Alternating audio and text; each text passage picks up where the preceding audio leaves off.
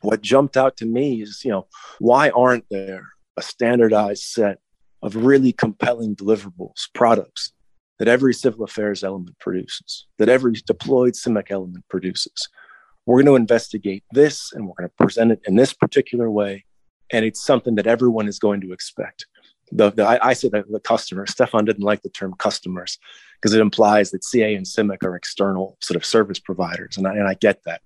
I don't know a better way to phrase it, where CA and CIMIC are providing insight. They're providing a service. With Tesla Government's knowledge management solutions, you are adding a strategic partner that helps unleash the full power and potential of your institutional information. Let us unpack your data and put your knowledge to work. Learn more at teslagov.com. LC38brand.com, the civil affairs lifestyle brand. A little bit of something for everybody. T-shirts, polos, shorts, hats, flags, posters for your walls, and stickers for everything else. Items for citizen soldiers of USA CAPOC and warrior diplomats at Fort Bragg alike. LC38brand.com. It's cool to like your job.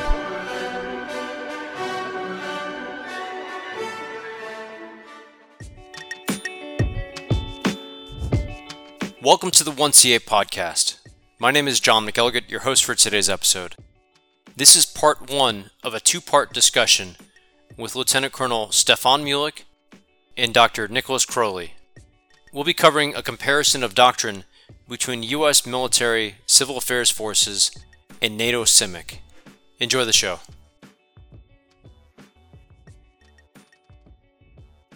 Hi, and welcome to the 1CA podcast. My name is John McElligott, your host for today's episode, and we're joined by Colonel Stefan Mulek and Mr. Nick Crowley. Colonel Mulek is Branch Chief of Concepts, Interoperability, and Capabilities Branch of the NATO Civil Military Cooperation Center of Excellence, which is located in The Hague, Netherlands.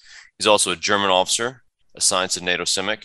And Nick is Principal of Frontline Advisory, which he founded in 2011. He's a practitioner of civil reconnaissance with experience working on behalf of the U.S. government and its allies around the world. He holds PhD and MA degrees from King's College London and a BA degree from Yale University. Gentlemen, welcome to the show. Thank you.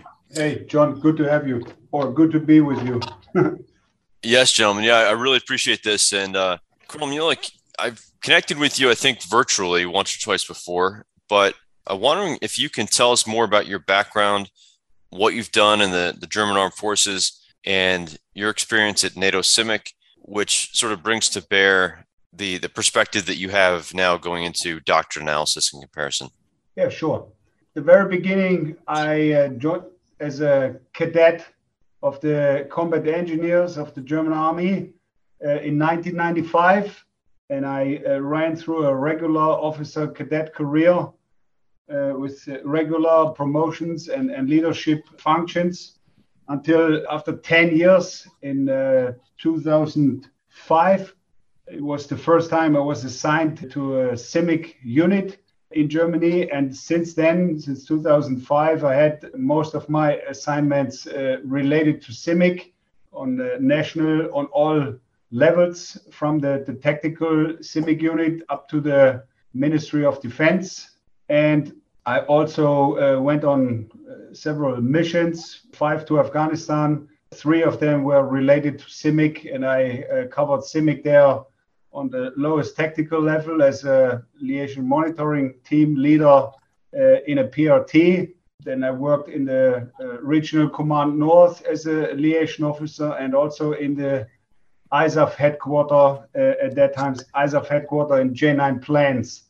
So I would say I covered all those levels in the field and nationally. And in NATO, before I was posted here as a branch chief in 2019, I had 5 years in the Joint Force Command Brunssum, J9 CIMIC, first as a desk officer in the Policy Plans and Operations section, and then as the section chief of the liaison section. So I would say quite a good fundament of practical experience and mission experience and NATO experience, all related to CIMIC. In addition to that, I can mention that I'm studying a master program called Master in Civil Military Interaction which is a joint adventure of the Helmut Schmidt University of the German Armed Forces in Hamburg, and the CIMIC Center of Excellence.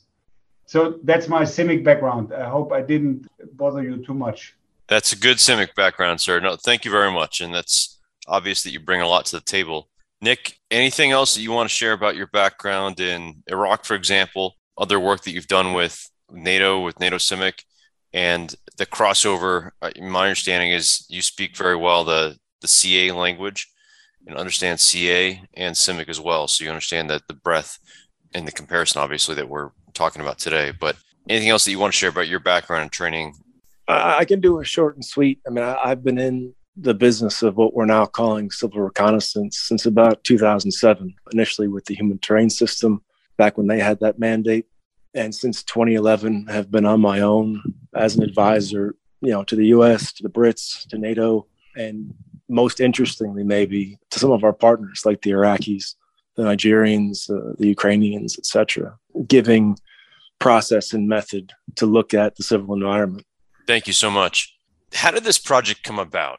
Colonel Muehlek, I wanted to start with you first. Was this something that NATO CIMIC was looking at for a while?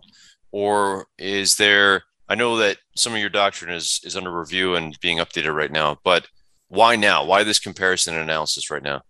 Actually, when I took over this position from my predecessor in fall 2019, he introduced me to that project. He said, we have started something, as I had made up my mind, thinking about how can we increase interoperability and where should we look at when we want to make NATO CIMIC doctrine more consistent, where it is worth looking at. And he said, as the USA are the greatest contributor of civil military capabilities to the alliance, it's definitely worth to have a look at the way that they apply civil affairs and bring that closer together with the NATO CIMIC. So I was convinced that this is a good idea, and together with my former deputy, Major Saba Shabo, we pushed that project forward during the, I would say, challenging time of COVID as well, on three lines of effort. One is training and education, one is doctrine, and the other line of effort is academia.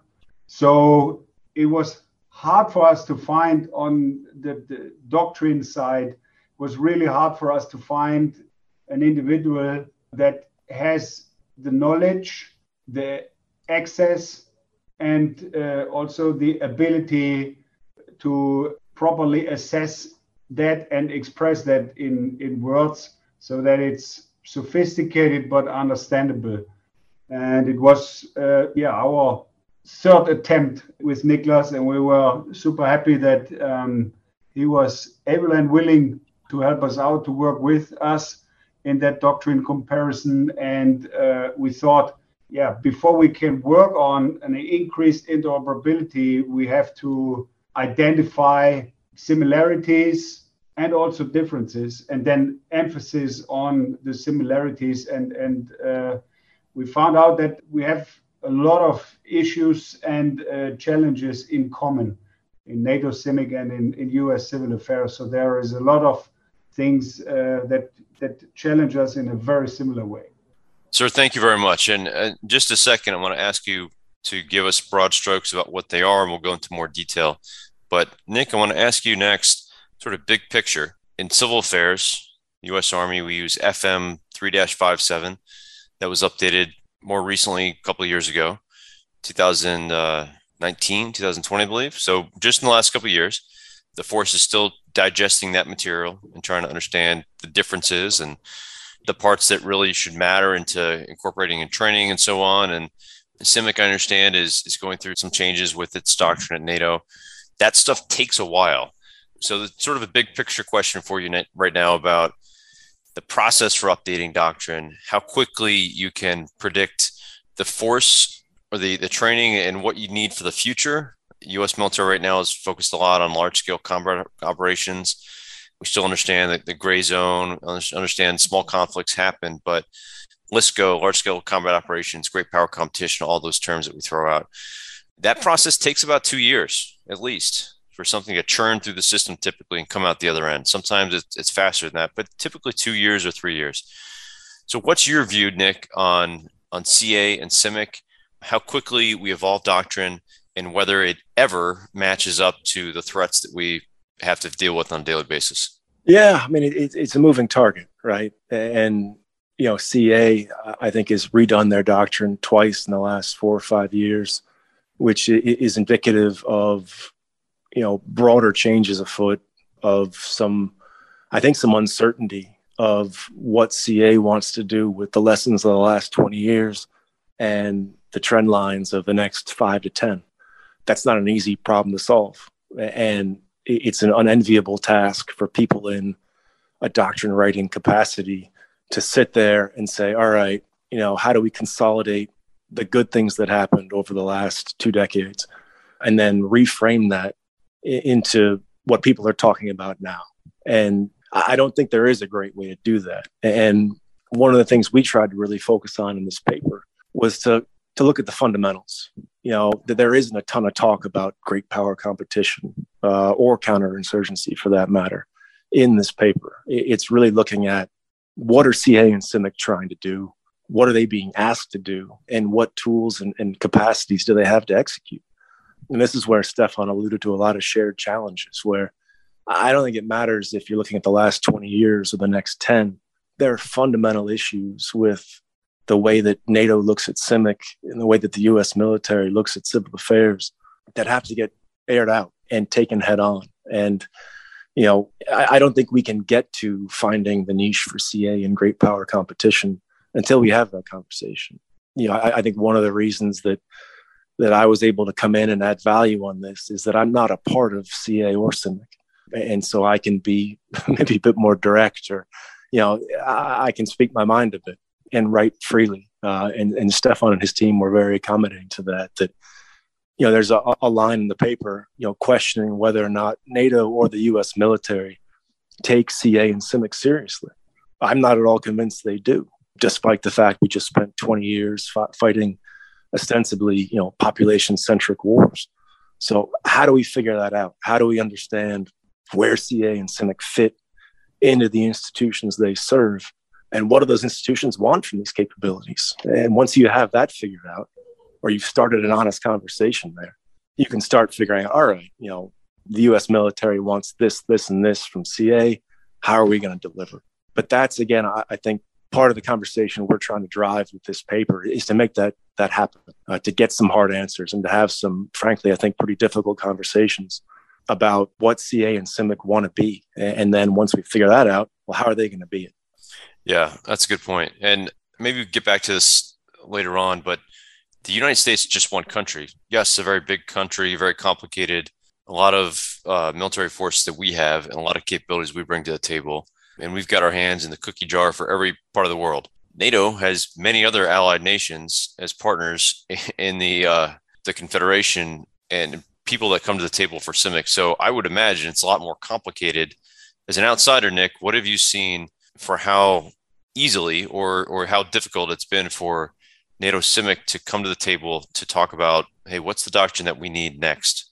I think each country is going to do CIMIC in a slightly different way. And Stefan can probably speak in more detail to this with his experience from Afghanistan. But, my interactions with CIMIC have found a pretty consistent view of the challenges that the capability faces. They might execute in slightly different ways. They may have slightly different mandates, different force structures, resource allocation, but they're up against the same challenge. They're up against the same problem, frankly, of, how do we accomplish a really broad and somewhat loosely defined or vaguely defined mission set with very, very limited resources. And that's, I think, much more acute for CIMIC in NATO than it is for civil affairs, even in the States, where the same problem is there, but, dollar for euro or however you want to do that. I think civil affairs is in a stronger position. So, without punting on it, I turn it over to Stefan for his view within the CCOE of how the different countries come together. Yeah, sir. Yeah, thanks, Nick. It was nice description. I would start with saying that the process for NATO doctrine is standardized, and it's a long circle. So the last time the CIMIC doctrine was published was in 2018, and with the publication of the new doctrine, you already start the cycle of initiating the next review and update. So first of all, you do an assessment of the applicability and the usability of your new version. So you make an assessment of how good is it used, and is it usable by troops in mission, or as long as you don't have missions in exercises. And that's what was running to 19 to 20. And then in end of last year, we, as the custodian, CIMIC Center of Excellence, as the custodian for NATO CIMIC doctrine, was tasked formally by the NATO headquarters to initiate the update cycle. And this update cycle will last until November 2023, where we have planned to publish the new AJP 319. In this case, it was necessary to reframe our focus from a purely mission and operation focused doctrine to a doctrine that covers also baseline activities, and I don't want to call them peacetime activities, as we are describing this as the competition continuum, but it has to be applicable before the threshold of deploying armed forces into an armed conflict. And that's the greatest shift and challenge, that we had to update the definitions for civil-military cooperation, the definition for civil-military interaction, to make them fit for purpose for this continuum of competition where we find ourselves in long before we are in an armed conflict. And just agreeing to that, what Nick said earlier, that we share issues where CIMIC has to find the role and also has to sell that role, and to create the understanding and the acceptance within the rest of the military community, that they understand these are unique capabilities of CIMIC branded elements, and this is why they contribute significantly to mission success. And that is, I told you earlier that I do CIMIC since 2005, and since 2005 I have discussions with non-CIMICers. What is the role of CIMIC? What are you doing? And especially when it comes to Article 5 and kinetic operations, what's the role of CIMIC in warfighting? Super strange discussion for us, because our mindset is that we have to define CIMIC, its core activities and effects that it can create, applicable in all operations and in all phases of the continuum of competition. So, I don't want to say frustrating, but it's challenging to develop that idea and to convince the non-CIMIC community of that. For us, super obvious what it is, and if you want, I think that would be the substance of our conversation today when we talk about what we think that is, and what we found out in our comparison as a parallel challenge. Sir, exactly. We'll take a short break, and when we come back, we're going to dive into this comparison that you've done, the analysis, your recommendations as well, and how we go forward. We'll be right back. We'll be right back after a word from our sponsor. Everywhere you look, there's a barrage of emails and information telling you what everybody has done, is doing, or plans to do, all in excruciating detail.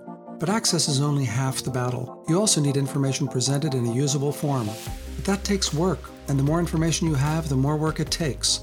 Tesla Government takes on these issues so that your office or agency can fully exploit the data you already have.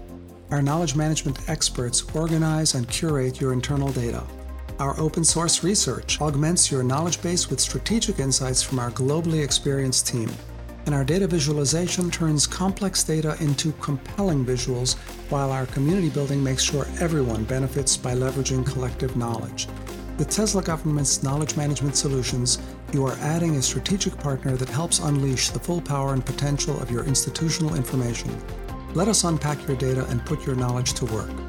Learn more at teslagov.com. LC38brand.com, the civil affairs lifestyle brand. Something for everyone. The world traveler, the civil engager, the warrior diplomat.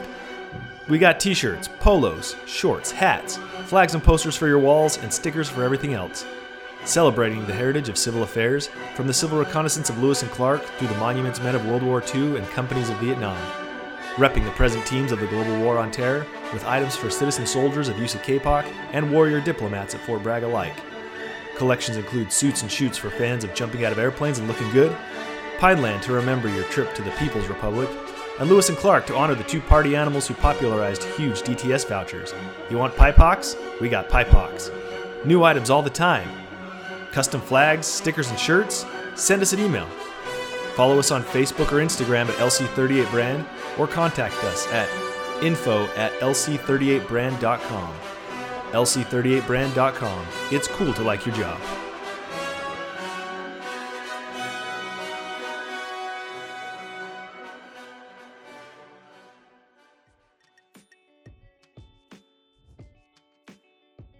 Welcome back to the 1CA podcast. Our discussion today with Dr. Nick Crowley and Lieutenant Colonel Stefan Muehlek.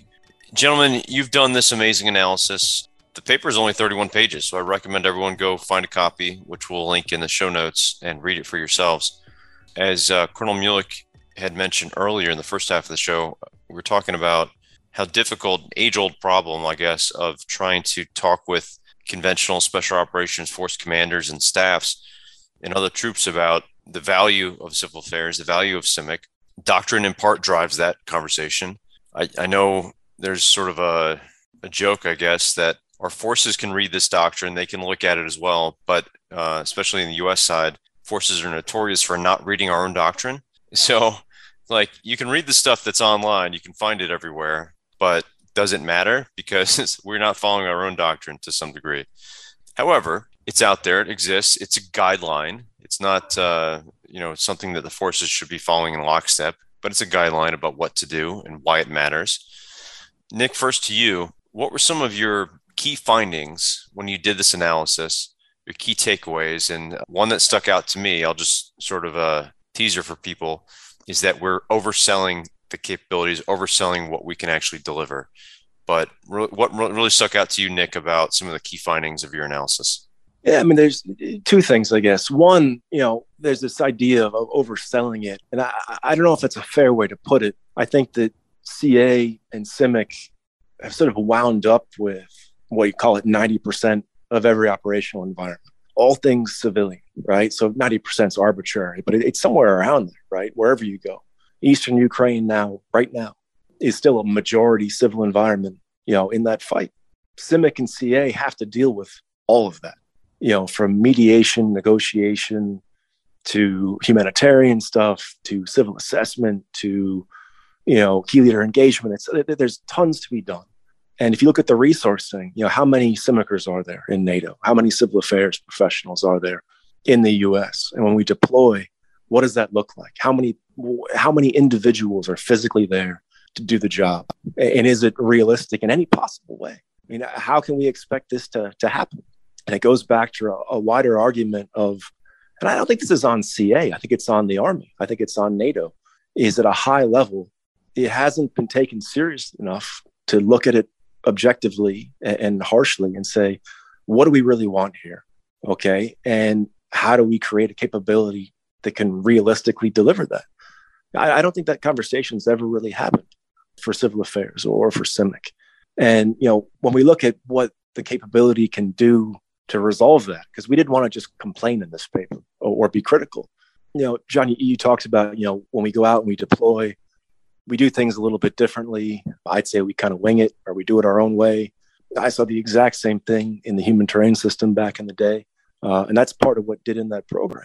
And what jumped out to me is, why aren't there a standardized set of really compelling deliverables, products that every civil affairs element produces, that every deployed CIMIC element produces?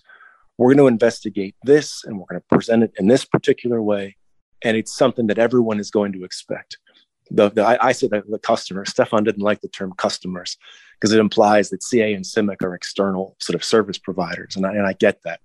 I don't know a better way to phrase it, where CA and CIMIC are providing insight. They're providing a service to the forces they support. And it always looks a little bit different. And so, the client, if you will, doesn't necessarily know what they're going to get, or they'll have an idea of what they think they want, and they'll shape it that way. CA and CIMIC need a brand. They need to produce something that's compelling and actionable and exciting. And there's nothing in doctrine that comes anywhere close to that. And we go through the different products or outputs that are prescribed by doctrine. The running estimate, the area study, things like that. This isn't sexy stuff, right? And they're produced differently by different people with a very limited toolkit. It goes back to the question of professionalization. I mean, it's unthinkable to have a conversation like this about, J2 work. If every, military intelligence unit kind of did its own thing and found its own way, there's no chance that would be accepted or sustained over time by the Army. No way. So why do we think we can do it? And there are suggestions in the paper about what that product could be, what it could look like. We can get into that later on if you want. But that, again, when we talk about things within the power of CA and CIMIC to fix, without a lot of money, without a lot of anything else happening, just by initiative and a sense of urgency, we can do that quickly and start producing things that people want. And that in turn defines what the capabilities deliver. And I think that's the easiest thing we could do to avoid everyone who deploys from CIMIC and CA having to show up on day one and explain who they are and explain what they do. Because the requirement to produce this thing that everybody wants and everyone values precedes them, and they're accountable to deliver it. That to me is, again, sort of urgency, urgent step number one, that if you made me, king for the day, I'd institutionalize. Yeah. Okay. Colonel Muehlich, do you see the same thing in NATO, with NATO CIMIC, that NATO does not appreciate or does not understand this focus, or the need to focus on the 90% that Nick talks about, the civil environment?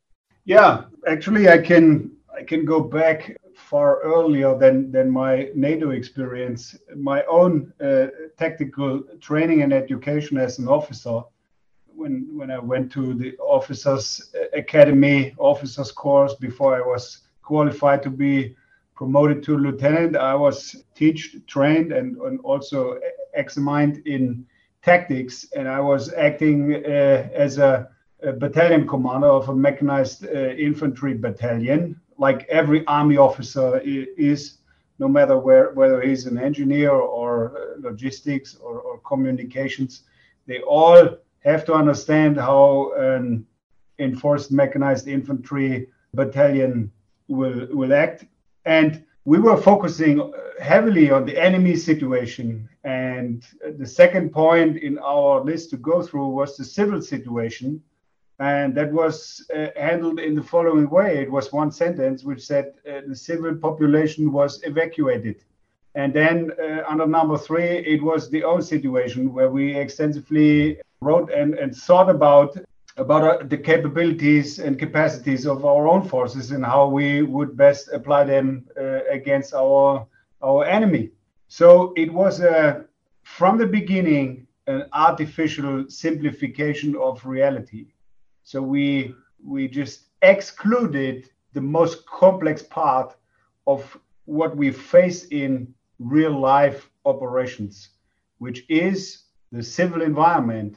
Because if you want to make a comparison, if you want to draw a picture, is like the classic combat functions. They plan a football match, one team against the other. They they plan tactics and movements and everything. What they forget is we don't play on a football field, but we have to play on a fully crowded marketplace without destroying anything or without hurting anybody on that marketplace while we have our football match against the opposing team.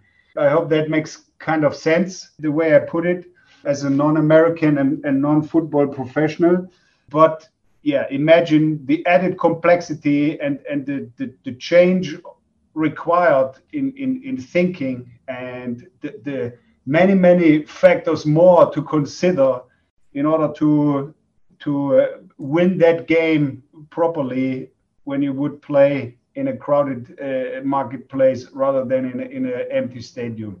So it is obvious, absolutely obvious, that it's complex and complicated, but as we were trained and educated from the beginning to focus on our military enemy and not on neutral and or friendly or somehow adverse civilian individuals or organizations, it's easier if you leave out the contributions of CIMIC and what the CIMICers and other staff functions who contribute to execute the joint function CIMIC in assessing the civil environment, what they have to bring together and to analyze and assess it. It's such a complex endeavor that you just fail if you are not properly trained and equipped for that. And this is what we are currently facing. So we have a